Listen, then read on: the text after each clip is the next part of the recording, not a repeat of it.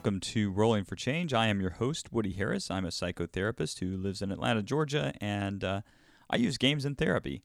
And I also do a lot of other things with games. I'm quite a fan of games, and that is why I put together this wonderful podcast. It's a podcast about the transformative nature about board gaming, also role-playing games, and a little bit of video games on the side. That's kind of what we're going for here. And so there's kind of a twofold thing. So if you haven't listened to Rolling for Change before, the first thing is that we're looking at the applications of our board game love, our hobby, into the professional world, whether that be therapy or education or business, whatever it might be.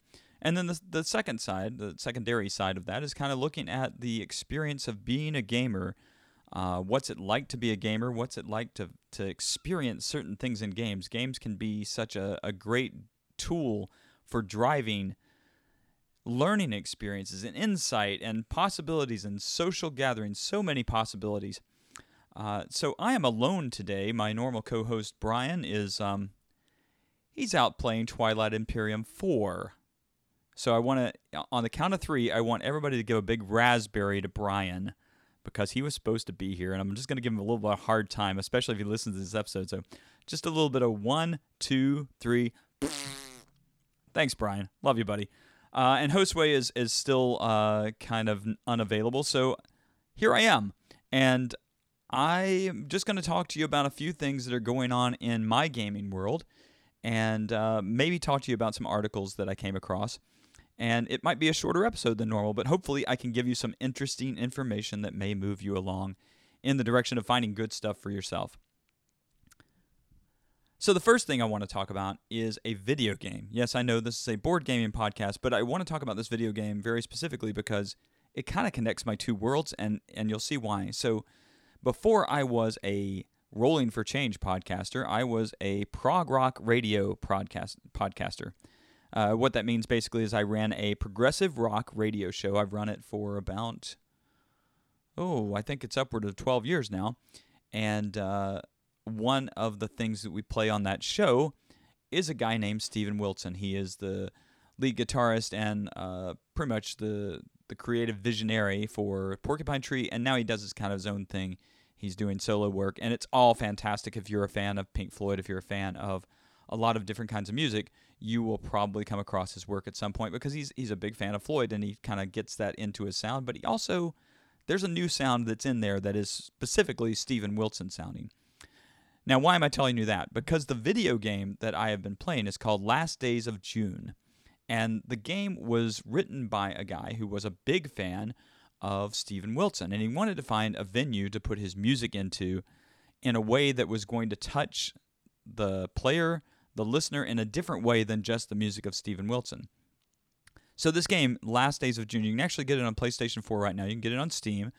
You probably can get it on Xbox for all I know. It's basically the story of a couple and this traumatic event that happens to this couple.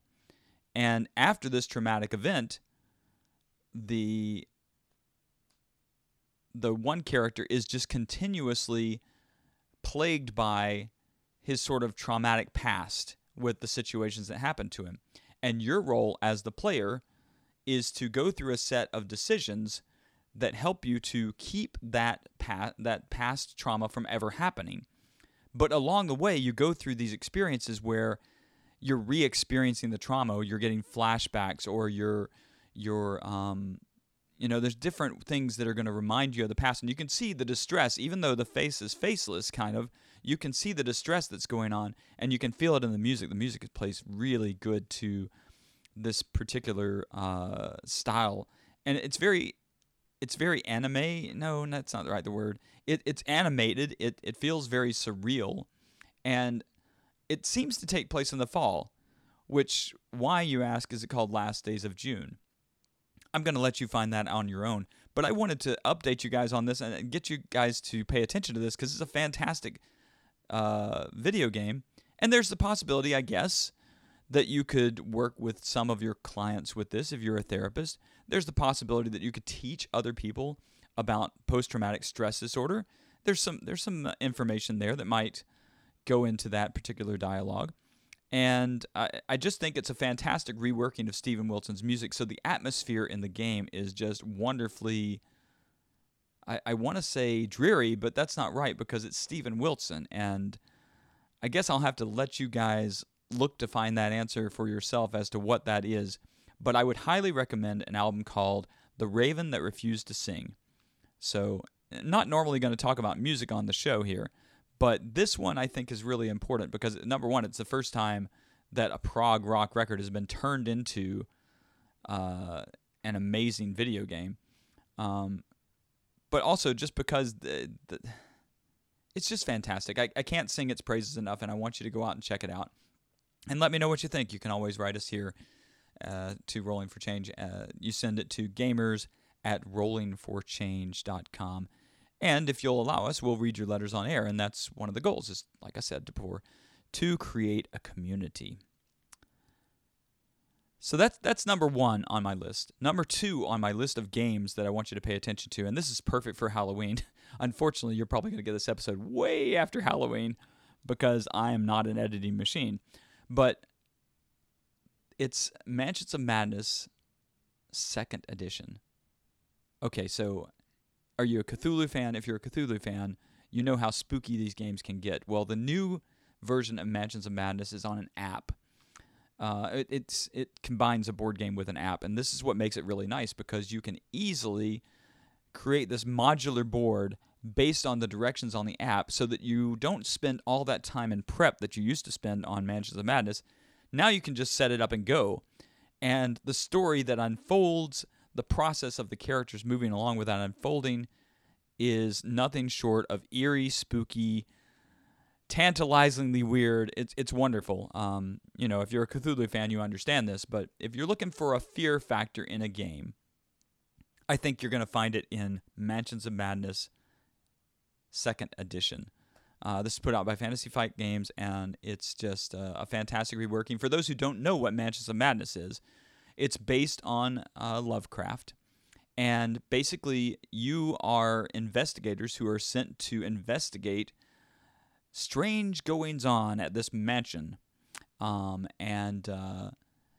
Usually there's lots of cultist things going on in the mansion, and you kind of Scooby-Doo your way through the episode, making choices and trying to fight off demons and bad guys in order to win the objective. When I played it last, we were just so very close to dying, but we did it. Like everything was falling apart. I don't want to give you any spoilers because it's such a fantastic ride, but I do want you to take a look. So, Mansions of Madness, Fantasy Flight. Make sure it's 2nd Edition. And if you happen to have 1st Edition, then 2nd Edition actually has a set that allows you to transcribe the old set over to the new set. So, an adapter thing kind of thing. So there you go. So the next piece, I feel like I'm just going through these things really quickly. I usually have people to bounce this off of. Hear me, Brian? So we got to give him a little bit of a hard time. So Stonemaier Games, you guys know about Stonemaier Games. Jamie Stegmaier runs Stonemaier Games, and Stonemaier makes some great games. Just to name a few right off the bat, there's the big newest one, which is Scythe. Prior to that, there was Euphoria. There's Viticulture. They're all very deep Euro games, but they have, especially with Scythe, they have some kind of themology, Amerithrash kind of thing going on that keeps you involved in the play a little more. Like there's some in-depth going on there. Well, Jamie has been a fantastically creative source and also a voice for the community, which I think is really important because some of the game designers don't really talk to the community quite like others do. And Jamie has he speaks to us. He wrote a letter recently called An Open Letter to Gamers from a Growing Publishing Company. And I'll let you look that up yourself. But some interesting things that he pointed out, for me, there's a lot of information here, but some interesting things he pointed out for me as a podcaster for Rolling for Change is that there's some kind of, I don't know, maybe you call them kind of rules for gamers kind of thing. The one that stands out to me as important, first off, is the third one that he does. Like I said, I'm going to show you the article online. And that comment is, let your comments and posts be a force for good. And primarily what this comes down to is in the connection between the consumer, the player of the games, and the maker of the games. Very often, we go online and disparage various aspects of games without really talking about why we're upset with it. You know, just like this game isn't any good or this game sucks, whatever it might be. But we don't talk with the publishers about what it is. And so he suggests, and I think rightly so, that we tell them a little more detail when we talk about this, even when you're just, posting on Facebook to kind of give some idea of what's going on in your gaming world. You know, oftentimes you say, well, that wasn't worth it, that kind of thing.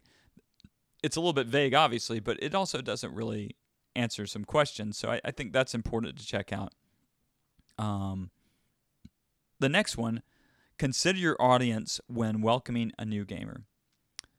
I have been guilty of this, and probably you have too. It's when you come to that situation where you have this really good friend, this really interested person who wants to try out games, and you're like, oh, let me set up this wonderful, and it's usually complex game, like something that's going to overwhelm them possibly. So think about what you're giving to the audience, basically, is what he's suggesting, because if you try to set them up with something that's really complex, let's say I try to take a newbie and try to teach them something like Scythe even. Scythe can be an entry-level game, but there's some gamerly gaming going on there. And I don't know. If you try to set somebody up with that, you're probably just going to smash their joy. They're going to walk out really confused. Very few people walk out of a game like Trajan, which is the one I played, and say, why did I feel that way? Very few people are going to have that kind of sense of self-reflection going on. So the message that he's given is just, be careful. Try to treat your friends with some respect and pick some games that are going to match their needs rather than your needs. And the other thing, remember that other gamers have different priorities than you. So what you think about a game and what somebody else thinks about a game is obviously going to be different. But when this comes to like the difference in an $80 game and a $60 game, he's talking about here, kind of the people who get the really souped up versions of games, and then the people who disparage the fact that there are souped up versions of games. He's trying to be a jack of all trades, something for both worlds, basically. So he wants to be a gamer's guy, and he wants to be a new player's guy. And so, or, maybe a less fanatic guy. So his suggestion is just, remember, other people have other priorities. So, and the final one, and this is most important, maybe most important for the theme we were going to talk about, but I'm going to force that theme to wait until the next podcast when I meet with, hopefully, Brian and Josue. But this is, don't harass people. I don't want to get too deep into this because I want to do an episode on trash talk. But there's a difference in trash talk and harassing. Harassing can be the way you react to someone who isn't playing the way you think they should play, or the way you react to someone who is having a great deal of AP, analysis paralysis, when they get stuck on a decision for a long time because it seems like all your decisions are so important in that moment. So you get stuck there. And sometimes you'll feel the pressure from the people around you. I've had that feeling myself, like trying to play one of those really complex Euros and feeling like everybody around me is kind of whispering or, well, have you got an idea? There's a little push there. So really, we're just trying to be good gamers. At the bottom of it all, if we're going to have an experience of any sort with our games, we want to be good to each other. And this is not always easy because games really do bring out some competitiveness in us. They bring out some meanness in us sometimes because sometimes the game gears itself towards being a take-that game, a game where you're going to work at destroying somebody else's progress. Gosh, when you think about it that way, work at destroying somebody else's progress, that sounds like a horrible game, but it happens in many games. And it's okay if your players kind of all come to the table knowing this is going to be a game that's going to be pretty cutthroat. But if you have people who are joining the game who are newbies, or people who are joining the game who just don't really have an idea of the game, there needs to be some social contracting there. You know, it's strange. I know. I think I've talked about this before with kind of handicapping for children. So, as I said, I'm a therapist, and sometimes I need to let go of a certain aspect of a game in order to make it accessible to someone who is not yet made inroads in the game. Like, they haven't gotten used to playing the game. They don't know what the game is, or there's some really complex rule. So I'm not saying that you're going to take a rule out of a Take That game, but I'm saying you might move towards playing to the social audience rather than playing to the game. If you're going to play to the game, make sure that all the people are playing to the game. Make sure they're there for that purpose, I guess, is what I'm saying. So like I said, we're going to get into trash talk in the very near future. But today I just wanted to point this article out by Jamey Stegmaier, an open letter to gamers from a growing publishing company. And he says it's a spiritual successor to an open letter to Kickstarter backers from a tiny publishing company. He said he doesn't actually do Kickstarters anymore, which is interesting because Jamey, his business has kind of thrived on the Kickstarter world. So, there you go.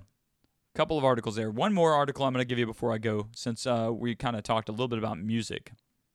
I'll introduce one more musically related connection to board games, and that is a game called Chick-a-Pig.